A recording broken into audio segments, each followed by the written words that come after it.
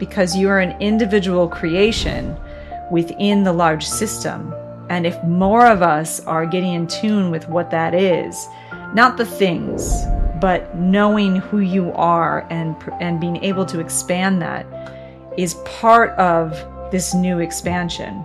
And what the ancients left behind is not only technological blueprints for how it works and where to go and how to look for it, but also how to operate yourself. And that's where the Book of the 12 Gates comes in, where it's not only a hero's journey, but it's like you must surpass your fear about this. And once you do, you go to the next gate. And isn't that what life feels like? You go to a yoga retreat and you're like, I'm finally at peace. And then you come back 2 days later and somebody pisses you off. There's the work, right? Back to gate one. You got to go back until you've gone through those pieces. And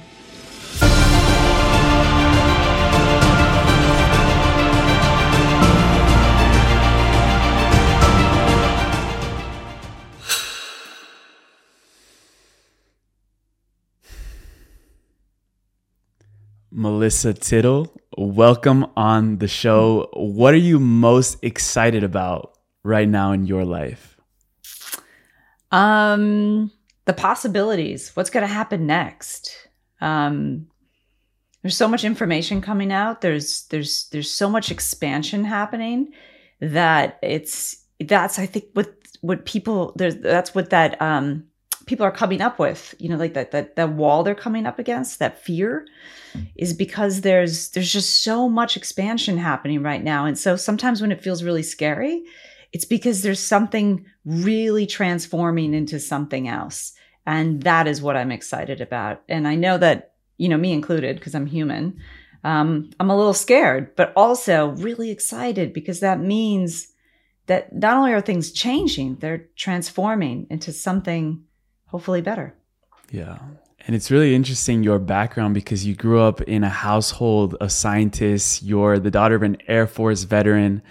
And really, you've been exposed to possibilities your whole life, because from a very early age, you were really interested in things that not a lot of people at that age were asking themselves about. And really, your career has mainly been focused on exploring a lot of different mysteries, from aliens, ancient civilizations, hidden codes that we have in ancient sites.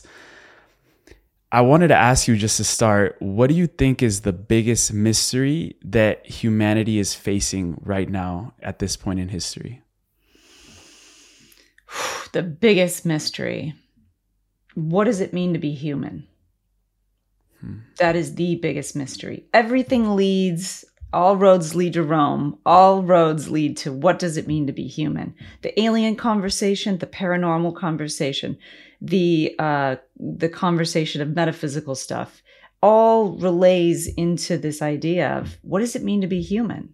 Who are we? It's like we're at a crisis trying to understand our place in the universe.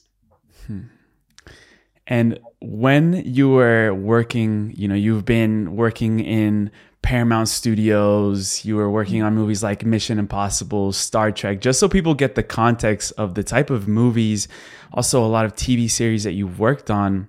Mm-hmm. But there was a moment in your life where you got a psychic reading, and a woman told you, or a man told you, when you do this show, it will be for the rest of your life. So what happened in that psychic reading? Oh my God.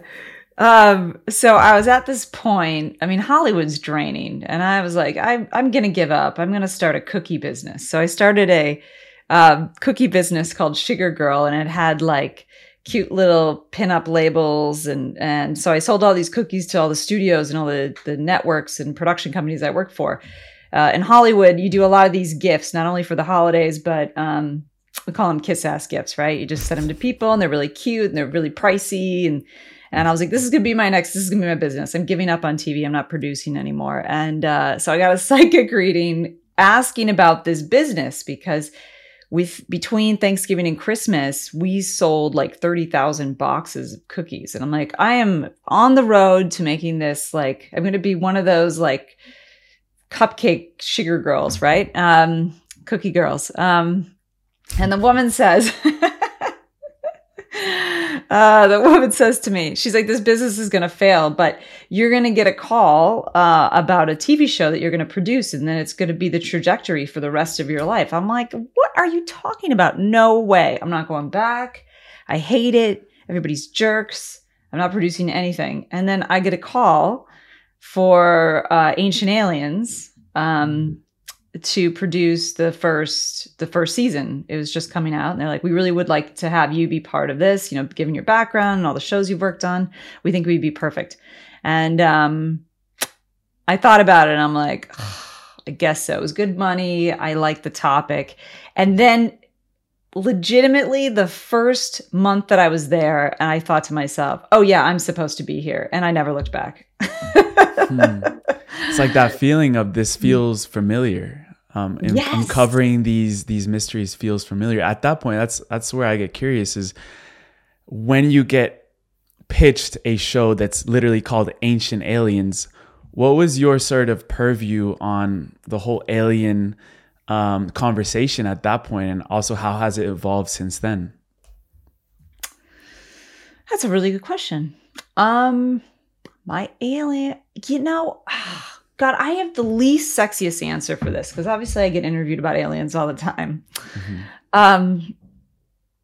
I grew up in a household where we talked about aliens. We talked about different religions. We talked about ancient civilizations. We debated the gods and goddesses of ancient Greece. You know, like it was kind of like, yeah, that seems like it would be true. You know, there wasn't a part of me that needed to build up a resistance or not a resistance, but like an understanding. I already felt that, like, well, that would be a probability given how the universe works and where we are in it.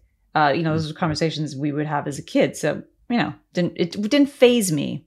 I guess what blew my mind, as you said just before, was that when I was in the research stage, when I was getting into the shows that I was having to produce, I really knew this stuff before. And I felt my whole body activated. Like like my brain was tingling. Like I was where I was supposed to be. And the alien thing for me is a byproduct of understanding not only these ancient civilizations, but really understanding what we're capable of as being human. So to me, even though I've done all these alien shows, the alien conversation for me is story B. Story A is we need to understand not only our past as humans, but what we can do in the future. And I think that a lot of these ancient civilizations and these esoteric understandings really hold those keys that I think if we embrace, we can really start to understand what we're capable of. And that is what I couldn't stop researching it. I had just found my place, I guess. Yeah. And a lot of people feel that sort of sense of urgency or calling about many different things in their life. But I heard you say once that you felt an urgency to not only find the truth, but to find a way out of the Matrix. So the Matrix is probably a concept that people have because of the movie The Matrix, and they understand it from that side. How do you understand the Matrix in your eyes? How have you lived it? God, I have so many stories about that. So I could tell when I was little, I had this thought, I don't know, it must have been like 8, 9, somewhere in there, that you're a kid and all the adults tell you what to do. And at some point you're going to be an adult and you get to have control of your life. And I remember thinking,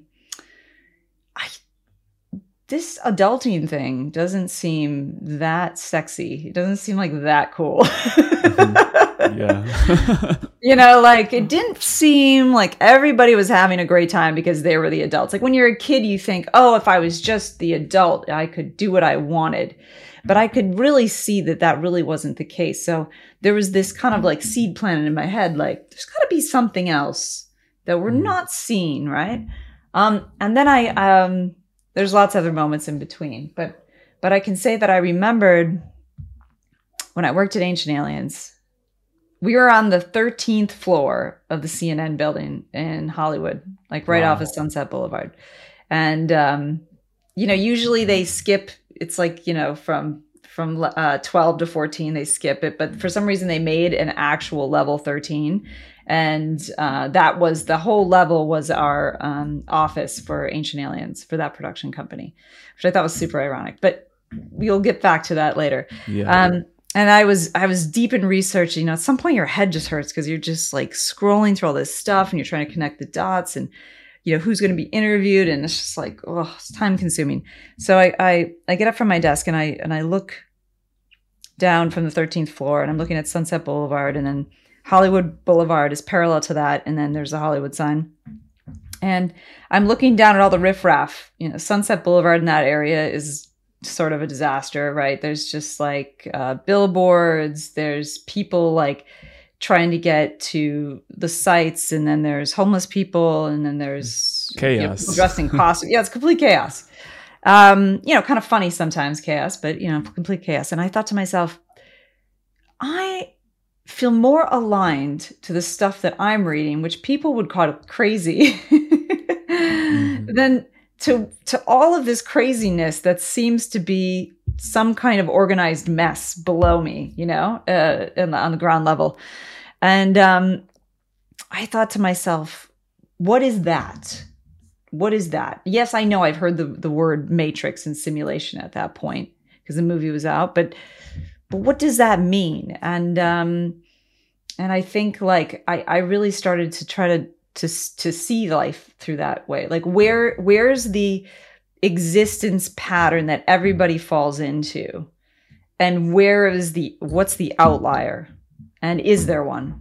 And there's many instances in my life where I could say I was in the Matrix version and I was in the outside of the version. And I think a lot of people, they experience outside of that when they're on psychedelics or they go through some huge meditation retreat, and some people they go outside that wall, they hit the wall and they're like, oh my God, amazing. Piercing the veil. Yes. Unity, like this love that you've not felt before, or you have, but you're feeling again. And then you come back in and you got to integrate that, and then you're back in the stuff, right? And so like there's the difference right there. But as I started, we're going to talk about this project. This project has been like a 10-year research project where not only have I tried some of those methods myself, but I wanted to see if a matrix, a simulation does exist, then we must have evidence of it in ancient text, calculations, scientific understanding. There's got to be some evidence of it. And that's kind of where I started gathering little pieces and nuggets that I thought, oh, that's interesting. Yeah. What's super interesting is that this didn't really come out of nowhere. When I'm sure people can relate to this, when they're kids, they might have a dream that they start having over and over again. And, for some people, it may be like fairies or whatever. But for you, it was this recurring symbol that was like sort of in a way haunting you as a child. And do you want to tell us about that vision when you were dressed up as a foreign person in foreign clothes in the middle of the desert? What was going on with that recurring dream as a kid? The haunting dream. I have to say, I don't dream too much. Do you? I'm dreaming more actually recently, awesome. Which is interesting. Yeah. That is awesome. Yeah. I think I do, but I just don't remember what my dreams are. But I had this dream when I was a kid, probably around the same time that I was questioning there's got to be something else than what this adult life, what I had to look forward to, you know?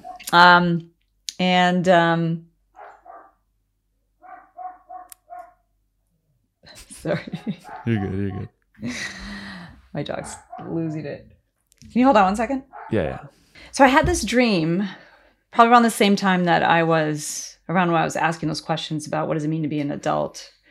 And it was this dream that now remember, I'm young, right? So somewhere around 10 years old, I'm dreaming of a desert, like this specific looking desert, which we can talk about where I think that is actually. And And I'm the POV, the point of view of the person. I'm walking in the desert. So I'm seeing the desert through the person's eyes. And I'm dressed in these weird clothes, like drapey, dark clothes. And I'm holding a staff. And for some reason, it's completely desolate. There's nothing. I put the staff in a certain area, and below me ripples out these concentric circles. Almost like something under the sand was moving into these concentric circles. And then all of a sudden, these 12 lines from the point of where I hit it come out and light up, completely light up underneath me and around in this circle of concentric circles. Mm-hmm. And then it's done. That's the end. And I remembered it because I was there. So it just felt, I could feel the weight of me holding that staff. But the crazy thing was, it kept repeating itself over and over and over Calling again. Your attention. And it was up into my, I'd say late 20s, maybe early 30s. It just was oh, and here's that thing again. And then I would start to, after that, I didn't have the dream, but it was so in my head that I was really looking at it. What is it trying to tell me, right? What is it that I'm looking for? And of course, through all my work, I started to gather that I was seen in every ancient culture, whether we know who they are or not, whether we see a rock painting that's 40 to 50,000 years old, or we're looking at a structure or a hieroglyph, we see all of these concentric circles. Mm-hmm. And there's all sorts of meanings for them, and people have come up with why they drew the concentric circle. But then I thought, well, why is it in my why have humans gravitated towards this symbol forever? And so I started kind of collecting that data. And then eventually, what was the point of the 12 spokes? Mm-hmm. What was that whole thing? What was the point of the center? what was I hitting?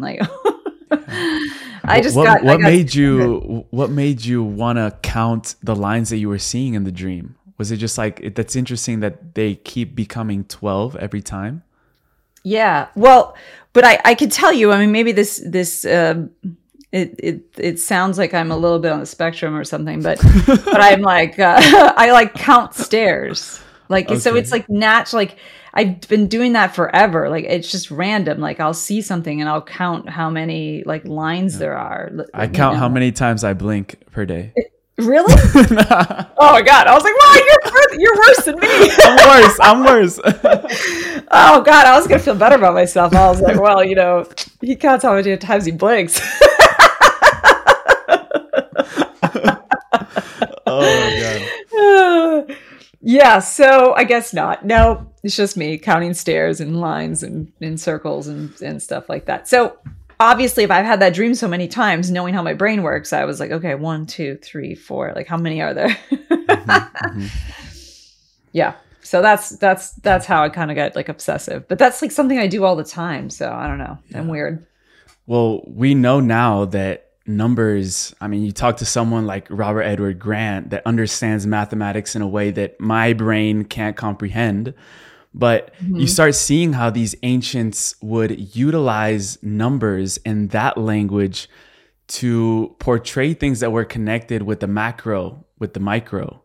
So if you want to talk to us a little bit about the pyramids, for example, what Graham Hancock found in his research with the 23.5, what is going on there? So part of my research in this documentary, Code 12, is that I've kind of started to put these symbols and these lines together to kind of formulate what felt like a technology, almost like a deep understanding of how the universe works, and really constructing that with the concentric circles and interview different people, right? So different people that are into understand vibration from sound, quantum physicists, geneticists, all the understandings of this pattern that kept the concentric circles with the 12 points, right? So what I noticed in the ancient text, specifically ancient Egypt. Most of the tombs of Valley of the Kings, specifically. Seti the First, I think in the Temple of Seti First, that this is available. But there's all of these angles of certain angles with this staff that the people are holding to tell the story of the underworld, right? And I didn't think anything of it, but I knew that the Book of the Dead, the 12 gates were really important because they tell a transition through what they're saying is the underworld. So in some instance, we could say death, but I would say that the transition for you to actually be able to become powerful in your body, the 12 gates gives you kind of like, here's the blueprint for playing the game, right? Oh. And in this Book of the Gates specifically, which is what we talk about in the movie, they have laid out all the symbols that I'm talking to you about. And they have encoded in their understandings and different things that you have to pass so you can get to the next gate. Once you pass that gate, then you go to the next one. And you're met with a different fear, a different situation of which you need to accomplish. Sort of like their version of the hero's journey. Exactly. Yes, like the hero's journey. But one thing that was really interesting, and I interviewed a guy named Isaac Rodriguez who legitimately called me out of the blue. I don't take calls. I don't necessarily answer all my LinkedIn messages or Instagram messages. Sometimes I do. And for some reason, I was like, okay, I'm going to answer him because he's like, I just came back from Egypt and I have something that I want to show you. And I don't usually take that offer, but for some reason, my intuition was like, you should definitely talk to this person. And he said, I have been working on the 13th Zodiac, and I noticed something really interesting in this journey of kind of trying to uncover the 13th Zodiac because it's sort of hidden in Egypt, that all of these staffs that they're holding are on a certain trajectory, a certain angle that equals 23.5. Now, Graham Hancock, I can't remember what book he wrote it in. He wrote that which is super complicated for me to explain, but he wrote that given the placement of the Great Pyramid itself, given the placement of the poles and the actual degree that it's at, it equals 23.5. Mm-hmm. So whoever built the Great Pyramid not only aligned the Great Pyramid to what we think could be these huge story points with the holding of the staff, but also 23.5 is the angle of the axis of the Earth as it spins around the sun in its rotation, right? That's why we have perfect seasons. A lot of other planets, they're not like that. They're polarizing, which is why they're either really cold or they're really hot. So 23.5 is this sweet spot for creation, for Earth to exist. So why would all of these strange angles be depicted completely at 23.5 in the book of the 12 Gates, the Book of the Dead?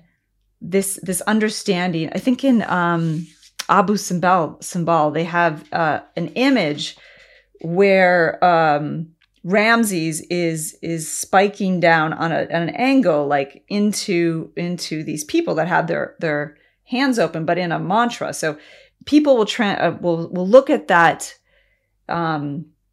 carving and say, oh, he's striking down the prisoners, but they have mantras.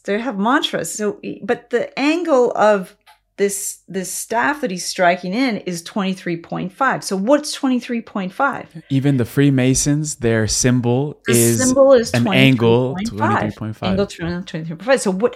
So what is all this connected to? So the Great Pyramid, the axis of the Earth, the kind of all the secret understanding of this power is at 23.5. Now, one of the things that, of course, the Great Pyramid is the greatest mystery, right? It's one of the greatest mysteries. Who built it? Why did they build it? Everybody's got so many ideas. But if we look back to the Emerald Tablets, Thoth says that he built the Great Pyramid. And he built the Great Pyramid to create, I'm going to paraphrase his words because it depends on what Emerald Tablet translation you have. But he basically built the Great Pyramid to emit some kind of frequency across the planet. And he talks about how they decided to create this barrier between the light and the dark. So something had happened. This is during the fall of Atlantis. This is in the Emerald Tablets. Yeah. That the fall of Atlantis had happened because there was an infiltration into the blood of humans, of advanced humans, whatever you want to argue that they were in Atlantis. And that infiltration needed to stop. So he creates this new world using the Great Pyramid to emit this frequency. What that sounds like to me is that he's creating a system, a new morphogenic field that cuts us off from the rest of the universal existence. So we could say other dimensions. That makes more sense. Not like we can't see the universe, but we can't see other dimensions for our own good kind of thing. But now we're at a point where it's kind of not for our own good. We're at a point where we've recycled every single thought, every single idea. Everything that's happening right now has already happened. We've already probably played the same roles. Yeah. And the pattern just keeps going, and everyone's like, when's it going to change? But the change is not within the system that only has a certain amount of coding. The change is being able to morph into that higher existence by understanding that this field has kind of run its course, this morphogenic field. And by changing the morphogenic field, which is where all the consciousness lives, where all thoughts live. That's why someone says there's no such thing as an original thought, because it's all there in the morphogenic field. Yeah. By changing that aspect, we start to move out of that frequency and into something else. I mean, I don't want to say better, but I want to say something else, something beyond this state of existence. There's so many directions we could go with right now, but I want to also connect that to the 13th zodiac because for people that don't know, you look at the zodiac and then there are 12, from Pisces all the way, down to Aries. And what's going on there is this person that contacted you and showed you, this is in code 12. Mm-hmm. He showed you that even in the hieroglyphs in ancient Egypt, in the temples, they show that there is this zodiac that it's called can you tell me the name real quick? Ophiuchus. Ophiuchus. There we go. But it's actually placed into the center of the zodiac. It's not in one of the outer spheres. It's literally in the center. So he's actually connecting that to, is that a way when humanity goes through all the cycles of the zodiac, will we be able to go into that center and enter a new dimension, which many people are calling the fifth dimension? Mm-hmm. What's going on there with the zodiac and these 13, from the 12 to the 13, then became the 1. There's a lot of things going on right now. So many numbers. Can't keep track. Well, so one of the things that, according to quantum physicists, creates a better way to traverse space and time is using a sacred geometry shape of a dodecahedron, which is 12 points, 12 faces, right? By using that shape, the center would be 13 if we're counting, right? So the center would be 13. So the way to use that shape to traverse space and time is to go through the center of the shape and then go into another dodecahedron, right? You're traversing space and time. It's an easier way to function. What I found out later that's not in the documentary, because I'm trying to finish a book on it because it just have more information because it is a lot of information. But why not have more? Little part two. Yeah, a little part two. A sequel. A sequel. Yeah, that would be great. That in 2003, a quantum physicist specialist in discovering black holes, actually, his name is, and it's going to escape me, he is French, Luminat de Lapierre. Do not quote me. I'm so sorry. But you can always look up what I'm about to tell you. It was a good French accent you did there. Yeah, did you like it? It was good. It was good. It was good. I should move to Paris and pretend that I'm not American, which they love. They love that. They definitely do not frown on that at all. Yeah, they would murder me if they heard me say that. For all French people, I am so sorry. I apologize. So this French dude, what did he discover? So he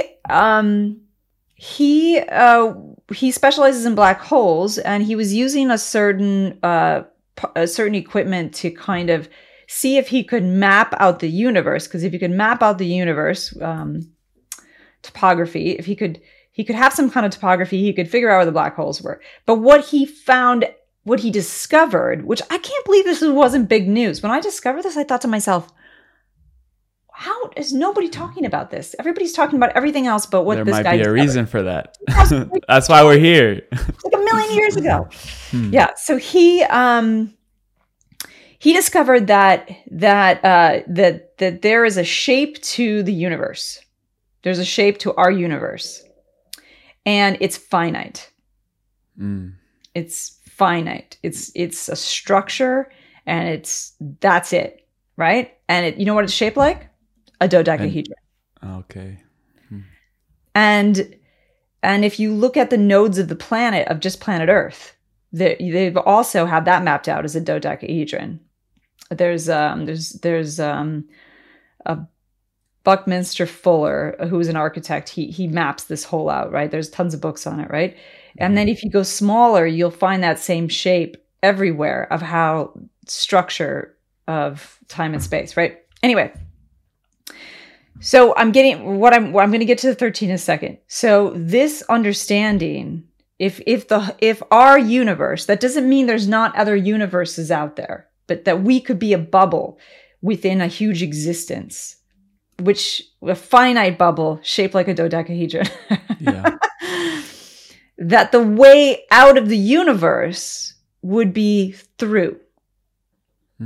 But if we were to send a rocket from trajectory of Earth to the end of our finite universe, we would eventually just come back around. We would just do the whole thing all over again. There wouldn't be any way, because that's not through. Through is going through using the dodecahedron space and time, right? 13 being the middle. Yeah. So Ophiuchus is apparently the 13th zodiac. And one of the things that Isaac Rodriguez brought to my attention after he got back from Egypt was that the temple of Dendera, Hathor's temple, is specifically coined or specifically about the zodiacs, right? The zodiac. There's a room on the top with a circular zodiac with all the zodiac, and there's also Ophiuchus in there in the middle. Slightly, but no one's really looking for it because nobody really talks about Ophiuchus. Is that the one that's completely like blacked out? No, so that's okay. In the main hall where they have all the zodiacs, and they're all in trajectory of when their time period is. And in between Scorpio and Sagittarius is Ophiuchus, and it's completely blacked out. And when he showed me the picture, I thought he actually took a marker to it because it was just too dark and clean. Yeah. And he said that he spoke to a guard, and he said, "Hey, why is nobody cleaning that one spot there?" And they're like, "Oh, we're gonna get to it," and we don't have a big enough ladder. We don't have a big enough ladder, but everything else is immaculate. It's beautiful in there. If anybody's ever been to the Temple of Dendera, I don't know, have you been there? No. Not yet. It's just amazing. It's got all the colors still. So you're telling me they cleaned everything except for this Ophiuchus, which is in between Scorpio and Sagittarius. What's also really interesting about Ophiuchus is that Ophiuchus within the zodiac, the sky, is not only in the center of our 23.5 existence in the universe on our angle, it's also the center of the galaxy. Okay. It's literally in the middle of the center of the galaxy. And ancient texts, whether it's a Mayan or Egyptian or I think Hindu, they talk about that there's this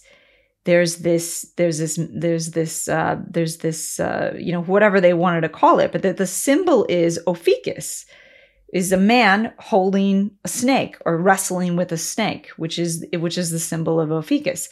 And all these different cultures talk about this is the merging of the worlds. This is the point. This is either the creation point or the end point or the point where the worlds collide. This is it. So here we have an understanding of space-time, quantum physics. Possibly our universe at the moment is shaped like a dodecahedron and it's finite. And the ancients are saying, this is the way to travel through. This is the way to travel through to another existence, another universe, based on the center with the snake and the Ophiuchus character. Of course, they didn't call it Ophiuchus, but they all had this understanding of where the worlds merge together, which is pretty interesting. Yeah. And here's where we're really going to push the paradigm, because when you start studying the ancients, especially the Egyptians, they talk about, well, this was coming from Code 12 when you talk to William Henry, where he started seeing this powerful device in ancient texts, the staff of Moses, the wand, rod of Moses. He tracked it back to ancient Egypt, and he saw that there was this like ancient technology that they had that might be even connected to this interdimensional travel that we're talking about now with this 13th zodiac, the center of the universe. What does that have to do with anything? So William Henry has been working on his own research on the Osiris device. The Osiris device is a strange structure that was discovered in Seti I's temple, which is at Abydos. And I think it's in some other places too, but I can't remember where. But in the early 1900s, I can't remember the name of the Egyptologist, but he had kind of put together these pieces that they were kind of discovering in Seti I. And it created this strange looking device. It almost looked like the Ark of the Covenant on the bottom, and it had a head and it had a staff. And it looked like some kind of device that you would activate. It wasn't just one piece. It wasn't just the Ark of the Covenant. Again, we don't know if that's true, but it had like some kind of box thing. And then it had this staff and then this structure. And they called it the head of the Osiris device because Osiris is the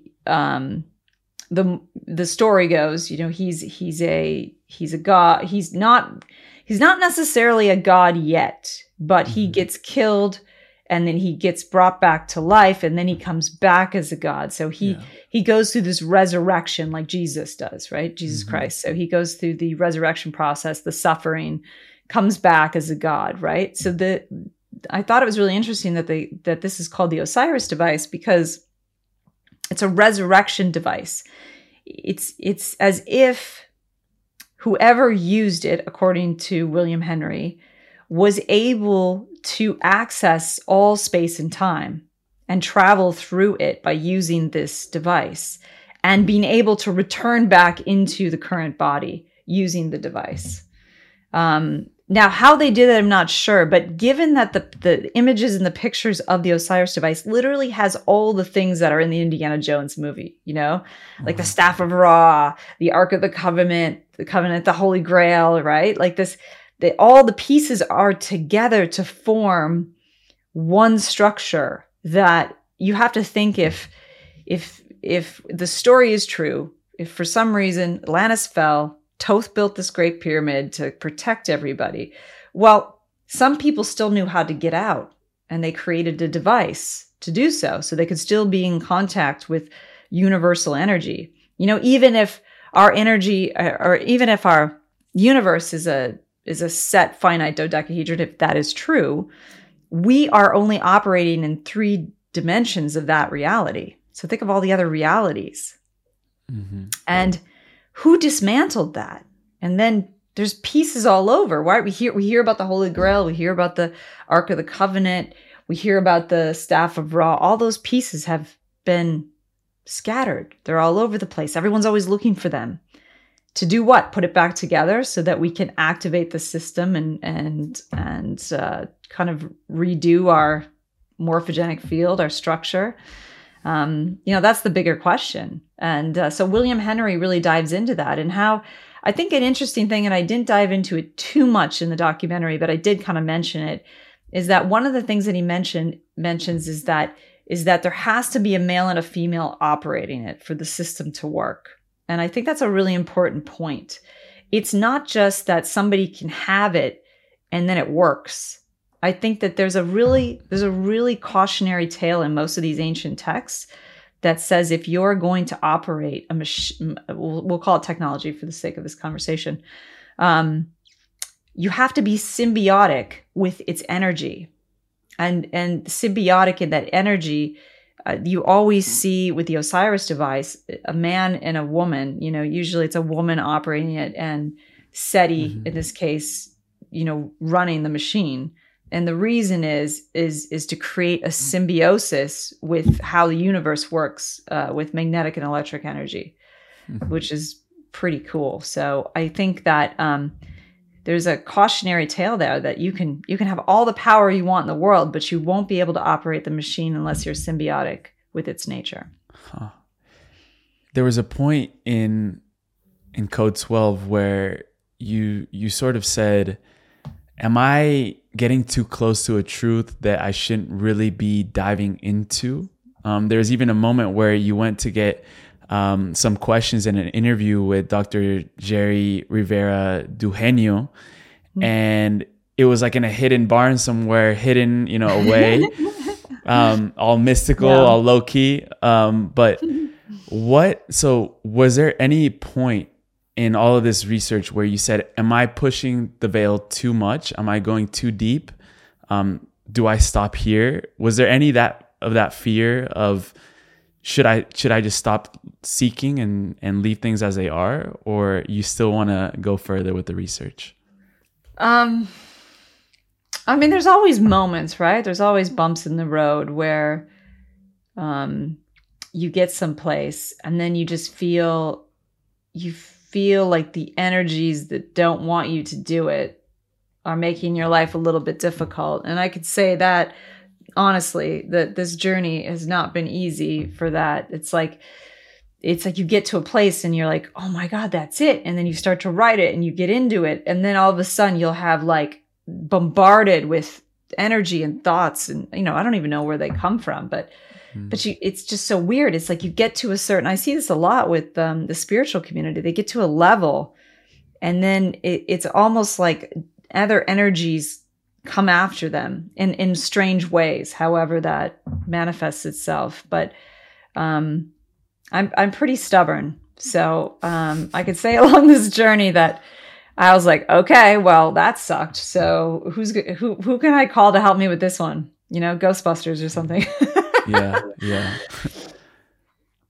How do you protect yourself then from these energies when you're going down rabbit holes and seeking information that maybe a certain power doesn't want you to look into or understand? I mean, we even see this going on right now in the governments around the world with the alien conversation. There are a lot of cover-ups that are going on. I'm guessing this is the same.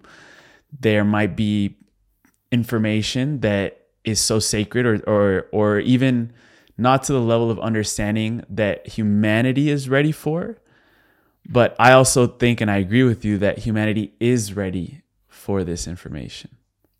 I do too. And I'm hoping that becomes stronger than the opposition. Yeah, I mean, it just sounds crazy when you say, you feel like you're being attacked on an energy level because you can't really pinpoint it on a physical level per se. But I mean, I try a lot of techniques. I call Sonia Grace sometimes. She was just on the show. I know. I saw that. Yeah. And I'm like, I can't get rid of this, whatever it is. Can you check it out? Because she's amazing that way.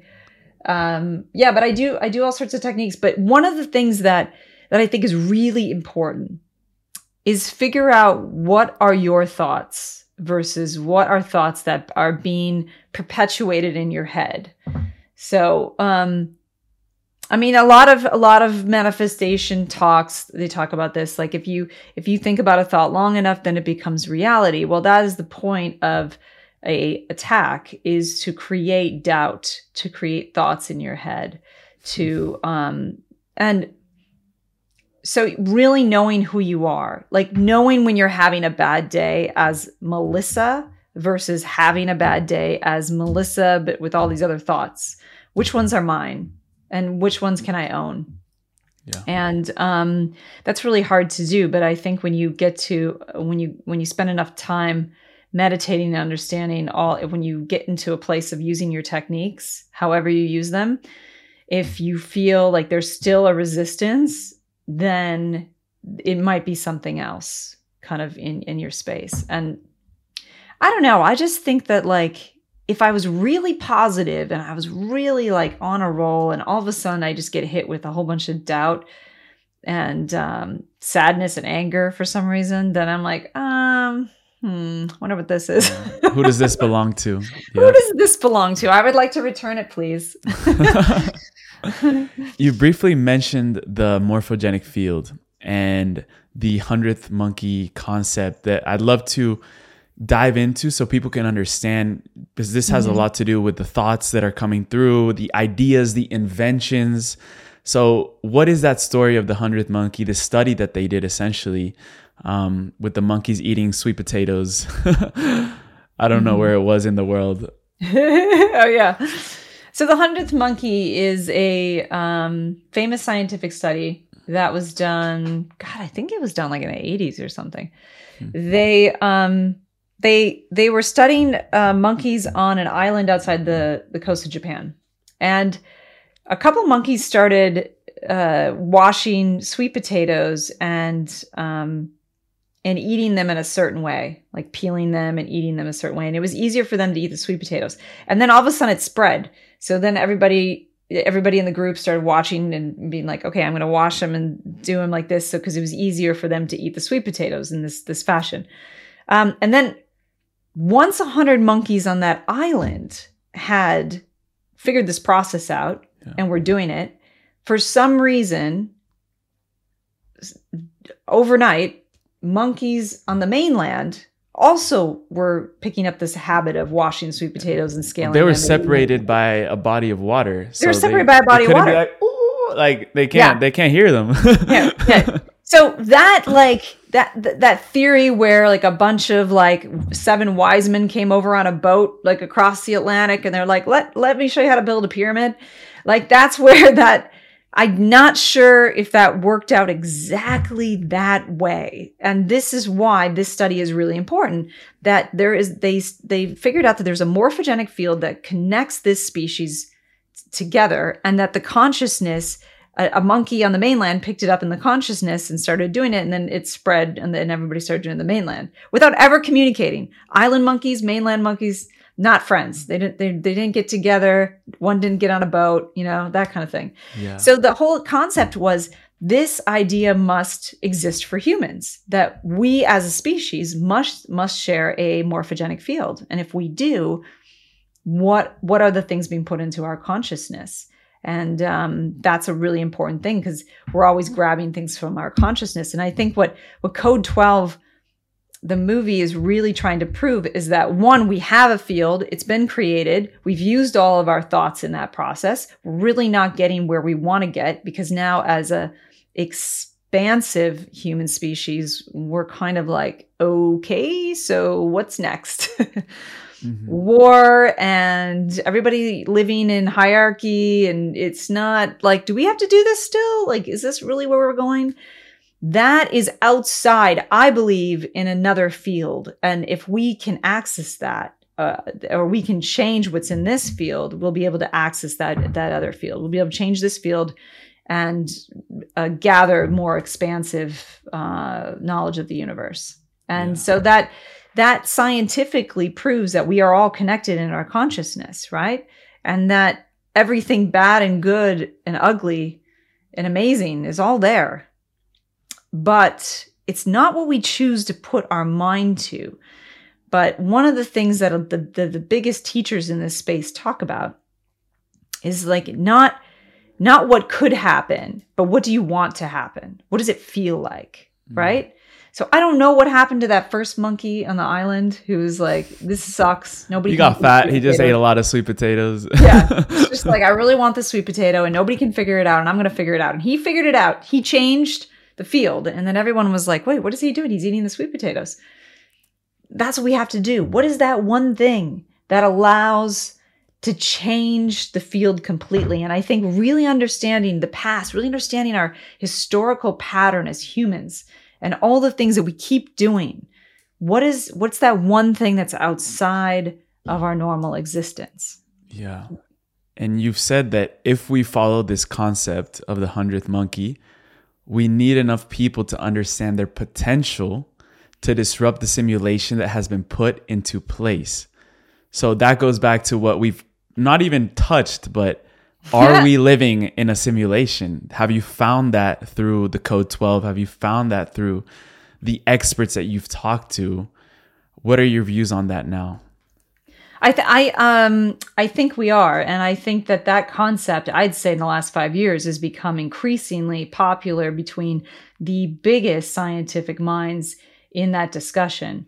Obviously, I know Elon Musk's involved in that discussion, but I'm talking quantum physicists are having whole panels about, it's more likely now because we're creating simulations of our likeness into video games that are becoming so real that we can feel their existence just as much as if something created us, which is a very big theory by Nick Bostrom, Oxford philosopher, who talks about the ancestor simulation. That the whole universe is one simulation after another, and we're in one.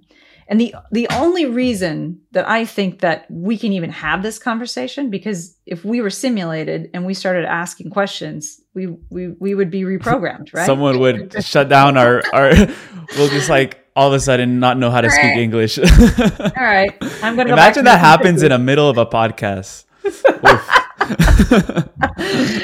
Well, that would be dramatic. Very exciting. People would be like, what happened? We just both forget how to speak. Yeah. We got reset. Just start talking about cookies, and that's the end. That's it. Start counting our blinks.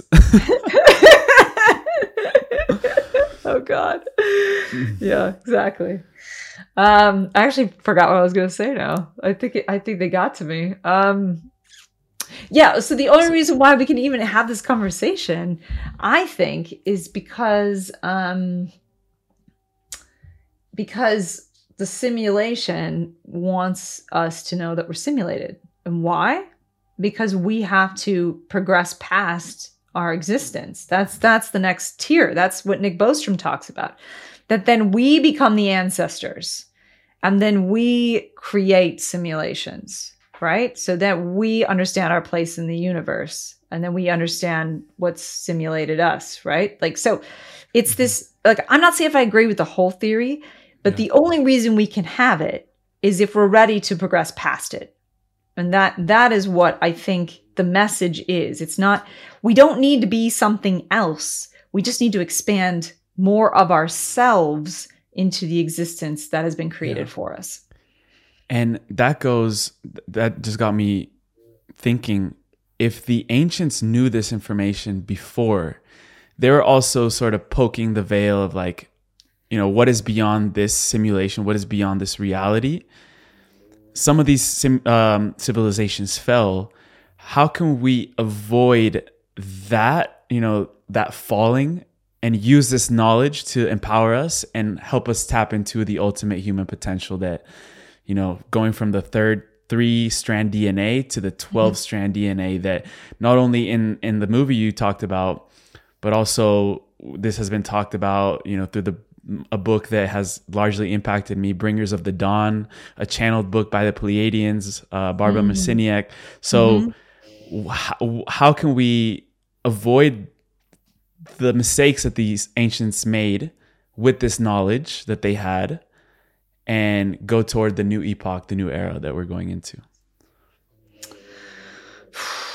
Yeah, that's a lot. And I think it's gonna, I mean, I can tell you what I know right now. And, maybe by the end of this year, or even like 6 months from now, I'll find more information. But I think that the most important thing is to really start to look at all the information that's out there, all the esoteric information, all the ancient information.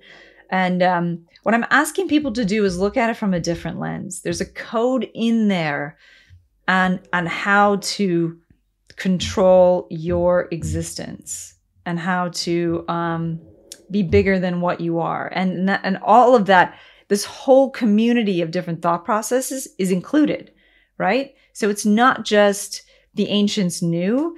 It has everything to do with all the things that people practice and putting them together with knowledge of what the ancients left behind. And what the ancients left behind is basically, I believe, a way out of our current structure. And the only way that we can see that is if we are in the energy of that other existence. And it goes back to that technology, that understanding of nobody can really have that power unless they're symbiotic with it. So how do you become symbiotic with it? It's going above, you said to me, about, how do you protect yourself from energies? This is the greatest, this is where human potential is so important. Really understanding the most important thing that has ever been said is know thyself. Because you are an individual creation within the large system. And if more of us are getting in tune with what that is, not the things, not the I'm doing things to be better, but knowing who you are and being able to expand that is part of this new expansion. And what the ancients left behind is not only technological blueprints for how it works and where to go and how to look for it, but also how to operate yourself. And that's where the book of the 12 gates comes in, where it's not only a hero's journey, but it's like you must surpass your fear about this. And once you do, you go to the next gate. And isn't that what life feels like? You go to a yoga retreat and you're like, I'm finally at peace. And then you come back 2 days later and somebody pisses you off. There's the work, right? Yeah. Back to gate 1. You got to go back until you've gone through those pieces. And, yeah, that, and you know what I hate when I say that? I know that it's disheartening sometimes for people because they want like A to B to C to D to E. It's all there. It's just you all individually have to do that work to be part of the system, be the monkey washing the sweet potato. And that becomes the thing that gets into the consciousness. Yeah. And the ancients left that behind. So I think really studying all of that is important. We have so much stuff. Like, there's so many amazing researchers. You just mentioned Robert Grant that have all these blueprints for stuff, but we cannot access this until we are symbiotic with its nature. Yeah. And our understanding of aliens and other existences, this is all part of that. It's becoming symbiotic with this other existence. And that's what the ancients left behind. And the more we understand it, this is something I learned from actually Dr. Joe Dispenza. The more we visualize it, we understand it, we get the science of it, we get the technology, we understand how it could be part of us. We then can merge ourselves with that existence. And so education and working on thyself is the key to, I believe, the way out of our current simulation. And they've said if you want to hide something very well, hide it in plain sight. That is so true. where people would never think to look. And I'm also even thinking, even in the hieroglyphs, the Egyptians showing their pillar of Osiris, what if actually they were depicting a sort of internal technology that we have to learn to use from within? Because there are already people that know how to communicate interdimensionally. And they've been on the show, Lee Harris, Wendy Kennedy, channelers, people that can access information from different fields of information, not just this current simulated reality, but from beyond. Like, what if the technology is already here, but it's just within us and we haven't learned to tap in because we haven't broke through the limitations that were put onto us, whether it's from, we're talking Anunnaki beings, we're talking like way before the genetic engineering. And now we're just uncovering what is the true potential of mankind when we get to the 12 sort of strand DNA that we've been talking about as well. Yeah. Yeah, where do we start with that one? What is 12? What does the 12 even mean? The 12, not only, we talked about it in quantum physics and how structures work, right? But according to Dr. Jerry, who I interview in this documentary, he talks about the existence that he's discovered that at one point we had a 12-strand DNA. We were coded for 12-strand DNA. And now we're only at 3. So at some point in our history, our human potential was lowered. Now one of the things that is coming more to light, and will probably in the next couple of years, is that when people, and I know this sounds very metaphysical and not scientific, but it's becoming scientific, like especially in the next couple of years, I guarantee. When people focus in such a state of ecstasy, joy, that feeling of love, when they're able to focus in that, they're actually able to restructure their body completely. Now, this is scientifically coming out in the next couple of years. So right now you're thinking, I'm definitely crazy because I count stairs and stuff like that. But like how much? But I'm telling you, all these research papers are coming out. Well, you mentioned Joe Dispenza. That's exactly what we're looking into. Exactly. And so from that, what you have to think, okay, who did that to us? Okay, so then something messed with our DNA. Was it the Anunnaki? Okay, maybe. But what if we all were 12-strand DNA? A morphogenic field was created, and slowly we dissolved all of that by ourselves because the consciousness suggested we should. Think about that for a second. That nobody took it out of us.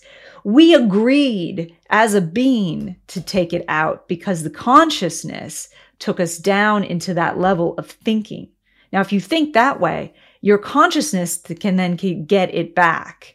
And, spiritual teachers will say, it's really hard right now because we're in this level and it's hard to break out of it and, all that kind of stuff. And I don't disagree, but we need to try, because at one point we tried, we didn't try, and it just kept depleting. Yeah. So I don't know, think about that concept for a bit. Think about it like somebody created the field, yes, but what if we depleted our DNA? So at one point, humans did have a 12-strand DNA, or were coded for 12-strand DNA. Now we have 3. What if we could have that back? And it just takes more people to start to think that way, to start to become part of that community, that process to change the field into more human potential. And I believe that's where we're going. And this really connects a lot to what I'm reading and researching in my own way through. I'm just now reading Paul Selig's new book with the guides. And they say that humanity has collectively agreed to go through this ascension process, which is exactly what you're talking about of what if we're collectively agreeing as a species that what has been working in the past no longer is working for us. Maybe right now we're going through things that are bringing up the shadow as well, so it can be seen and re-seen again in a new field, in a new light. And that's the new earth that a lot of different teachers are talking about. Eckhart Tolle, the new earth, what is the earth beyond the simulation, beyond the matrix. If you were to maybe fantasize for a moment, what do you think that world would look like? You know, I always hated that question, because then you build this utopia and then it just, but the best answer that I heard about this, that I started to really think about how this would change, is that Michio Kaku, I've interviewed him several times, but he's got several books. One of the books he talks about how we are at a zero civilization. And for us to get to a one civilization, we need to be able to harness the power of the sun. And that is understanding a little bit more about how the universe works. Now, if we could harness the power of the sun, there wouldn't be all this, some people have energy and some people don't have energy. Some people have nice cars, some people don't have nice cars, right? There wouldn't be any of this, because everybody would have energy, because it'd be supplied, just like rain comes down, right? Full abundance, yeah. A full abundance, right? I mean, I was going to say water, but water is becoming a commodity on the planet too. So, you know, we'll stay there. Especially that Fiji, that Evian. Yeah, like those, exactly. Those brands, those are the best ones. It's your sponsorship. Wouldn't mind. Yeah, they're so good. So harnessing the power of the sun. Yeah. So what would that create? That would create resistance. We wouldn't need to be at war with different people about different things for resources and then mask it with belief systems, right? Everyone would be supplied. There would be, this is according to Michio Kaku, these are not my words. There would be less of a government influence, and there would be more of a community aspect. People would be living not in a one world civilization, because I know that scares people, that we're like under one rule and that kind of thing. But it would be more of humanity's needs are met. All the basic needs of every human being are supplied on this planet. And we as a race move forward into the next phase of humanity. And there's still people that live over here that practice this, and people that practice that over there, but there's no need for having conflict, because everybody's needs are met. And that to me is the next level of us existing as a human species, because then I like Michio Kaku's version of this, because it gets into the structure of humanity within space-time. Then we would move into a two civilization, which means that you'd be spreading out into other planets. You'd be spacefaring. But we're not doing that until we can actually understand a little bit more how the universe works, harnessing resources and energy, and working as one race, one species. Not one race, one species as human. We're human. And there we can expand out into those other existences. And to me, you know, I don't want to of course I want everybody to live happily and love and all that kind of stuff, and live an amazing life, everybody on the planet. But I would start to say, from a journalist standpoint, and then even bringing in science, like having every human's basic needs met, that's a good place to start. That's a good place to start. And eliminating all the conflict that would cause, that is, I feel, created by lack of, and creating belief systems to then fulfill the lack, and the belief systems driving violence or thought processes and all that kind of stuff, which has been happening since who knows when. Yeah. And in that process, not giving the power away, because a lot of people might hear that concept and be like, yeah, the government should pay us basic income so we're taken care of, because they have the power and they, you know, we put it outside. But what if it's just encouraging, you know, people and even the next generations to see new solutions? And there probably will be just as we're talking about this morphogenic field of consciousness, new sort of innovations, technology that get implanted in different humans around the world so we can build new technology that has been hidden for so long. You know, you look at civilizations like Atlantis, the stories we hear about them is that they had this down, but they misused the technology. So I think we're here to do it all over again, but in a different way. And, you know, as you said, like even to end this, start wrapping it up, your bio, the first thing is truth is stranger than fiction. So that literally sums up the whole conversation. Like truth is stranger than fiction. That's true. Well, Alyssa, we end every podcast with a segment called the Final Trio. So they're just rapid fire questions that you could answer in any way that you want. But before you get all prepped up, where can people find you? Where would you send them to link with your projects, your upcoming projects, your contact, everything? Where would you send people? So my production company is called Hathor Studios. You can always check us out at www.hathorstudios.com. That's HATHOR, like the goddess, studios.com. Code 12, the movie, which we talked about most of this podcast, I'd say all of it. You can find it on Amazon Prime to watch it. We're also creating a summit that'll launch probably in the beginning of December. So we'll have not only the movie, but we'll have all the other interviews. We'll have 2 to 3 hour interviews with everybody, the full interview that did not make the movie. And you will be able to find that on code12themovie.com. That's going to be the summit or? Yeah. Okay. Yep. Okay. Yeah. Amazing. Beautiful. Yay. Okay. So final trio. The first one is, I mean, I always say rapid fire, but you know, you can take it in any way that you want because this is a kind of a hard question. So you found, you know, through your research, speaking on Code 12, so many different fields, so many different approaches, ways of thinking, but I wanted to know what were the themes that you found throughout everything in all of this? Where does it all connect? It all connects to 12. It all connects to 12. It all connects to a structure that is how space and time works, how your thoughts work, how everything that exists in your body, how everything that exists outside of your body works. And that is this code. Everything leads to that.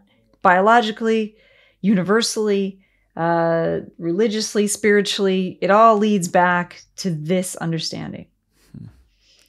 And what is your current understanding of what is truth for you? Truth. But there's not just one truth. There's many truths. And that's the truth. Many truths make up the whole truth, right?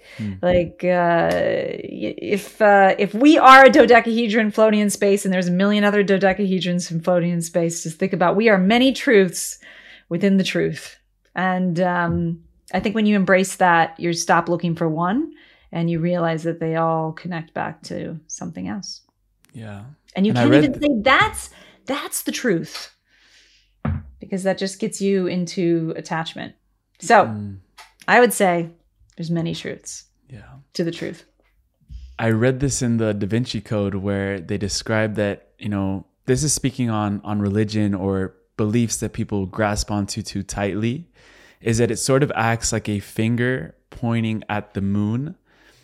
And people, let's say the truth is the moon in this metaphor, but there's always a finger pointing at it, and people tend to look at the finger and mistake it for the moon. But really, they don't see the moon because there is not one truth. It's just we mistake, you know, it's our truth. So we're looking at our finger pointing at it, but we're not seeing the whole. So I don't think we'll ever be able to see the whole because this is a universe that in our current singularity consciousness for an individual person is a lot to understand.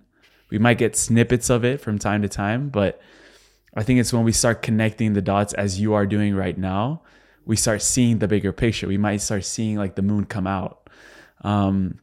So with that said, the last question is called the time capsule question. We ask this at the end of every single show.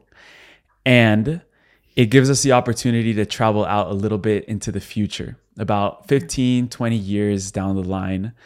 And I say this because it's going to be a time where the younger generations are going to be stepping into more leadership positions around the world, whether that be the next generation of scientists, spiritual teachers, authors, investigators, journalists, the whole thing.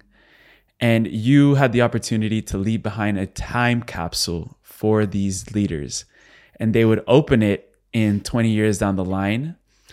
And they would have equipped with them in this time capsule the tools, the knowledge, the wisdom necessary to be able to carry humanity into this new earth that we're headed to. What would you include in that time capsule for these leaders? The designs for this technology and how to train yourself to be symbiotic with it. That is what I would include. Yeah. And on the top of the time capsule, there's a question for them that you would leave behind. What would you ask? Or sort of a contemplative, reflective question for them.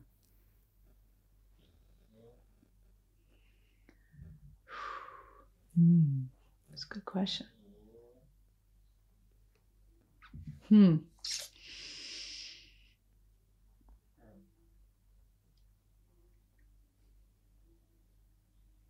Wherever you decide to take this technology, is it about expansion of the human species or control? Huge. Mic drop. Lisa, thank you so much. For people who don't know, this is not the first time we've collaborated, and we will down the line announce some big projects that we've been working on for a while now. And I'm just super grateful for your presence, for seeing me, for giving me this opportunity. Thoroughly enjoyed so much the new movie, and I know what you're headed to now next in this new chapter. Just I'm telling the world, wait for it, because it's gonna blow people's minds. So I appreciate you a lot and sending so much love. Awesome. Appreciate you too. You are a genius, and I cannot wait to announce the show we have with Amelia. We have to wait though. Yes. Very soon. Thank you.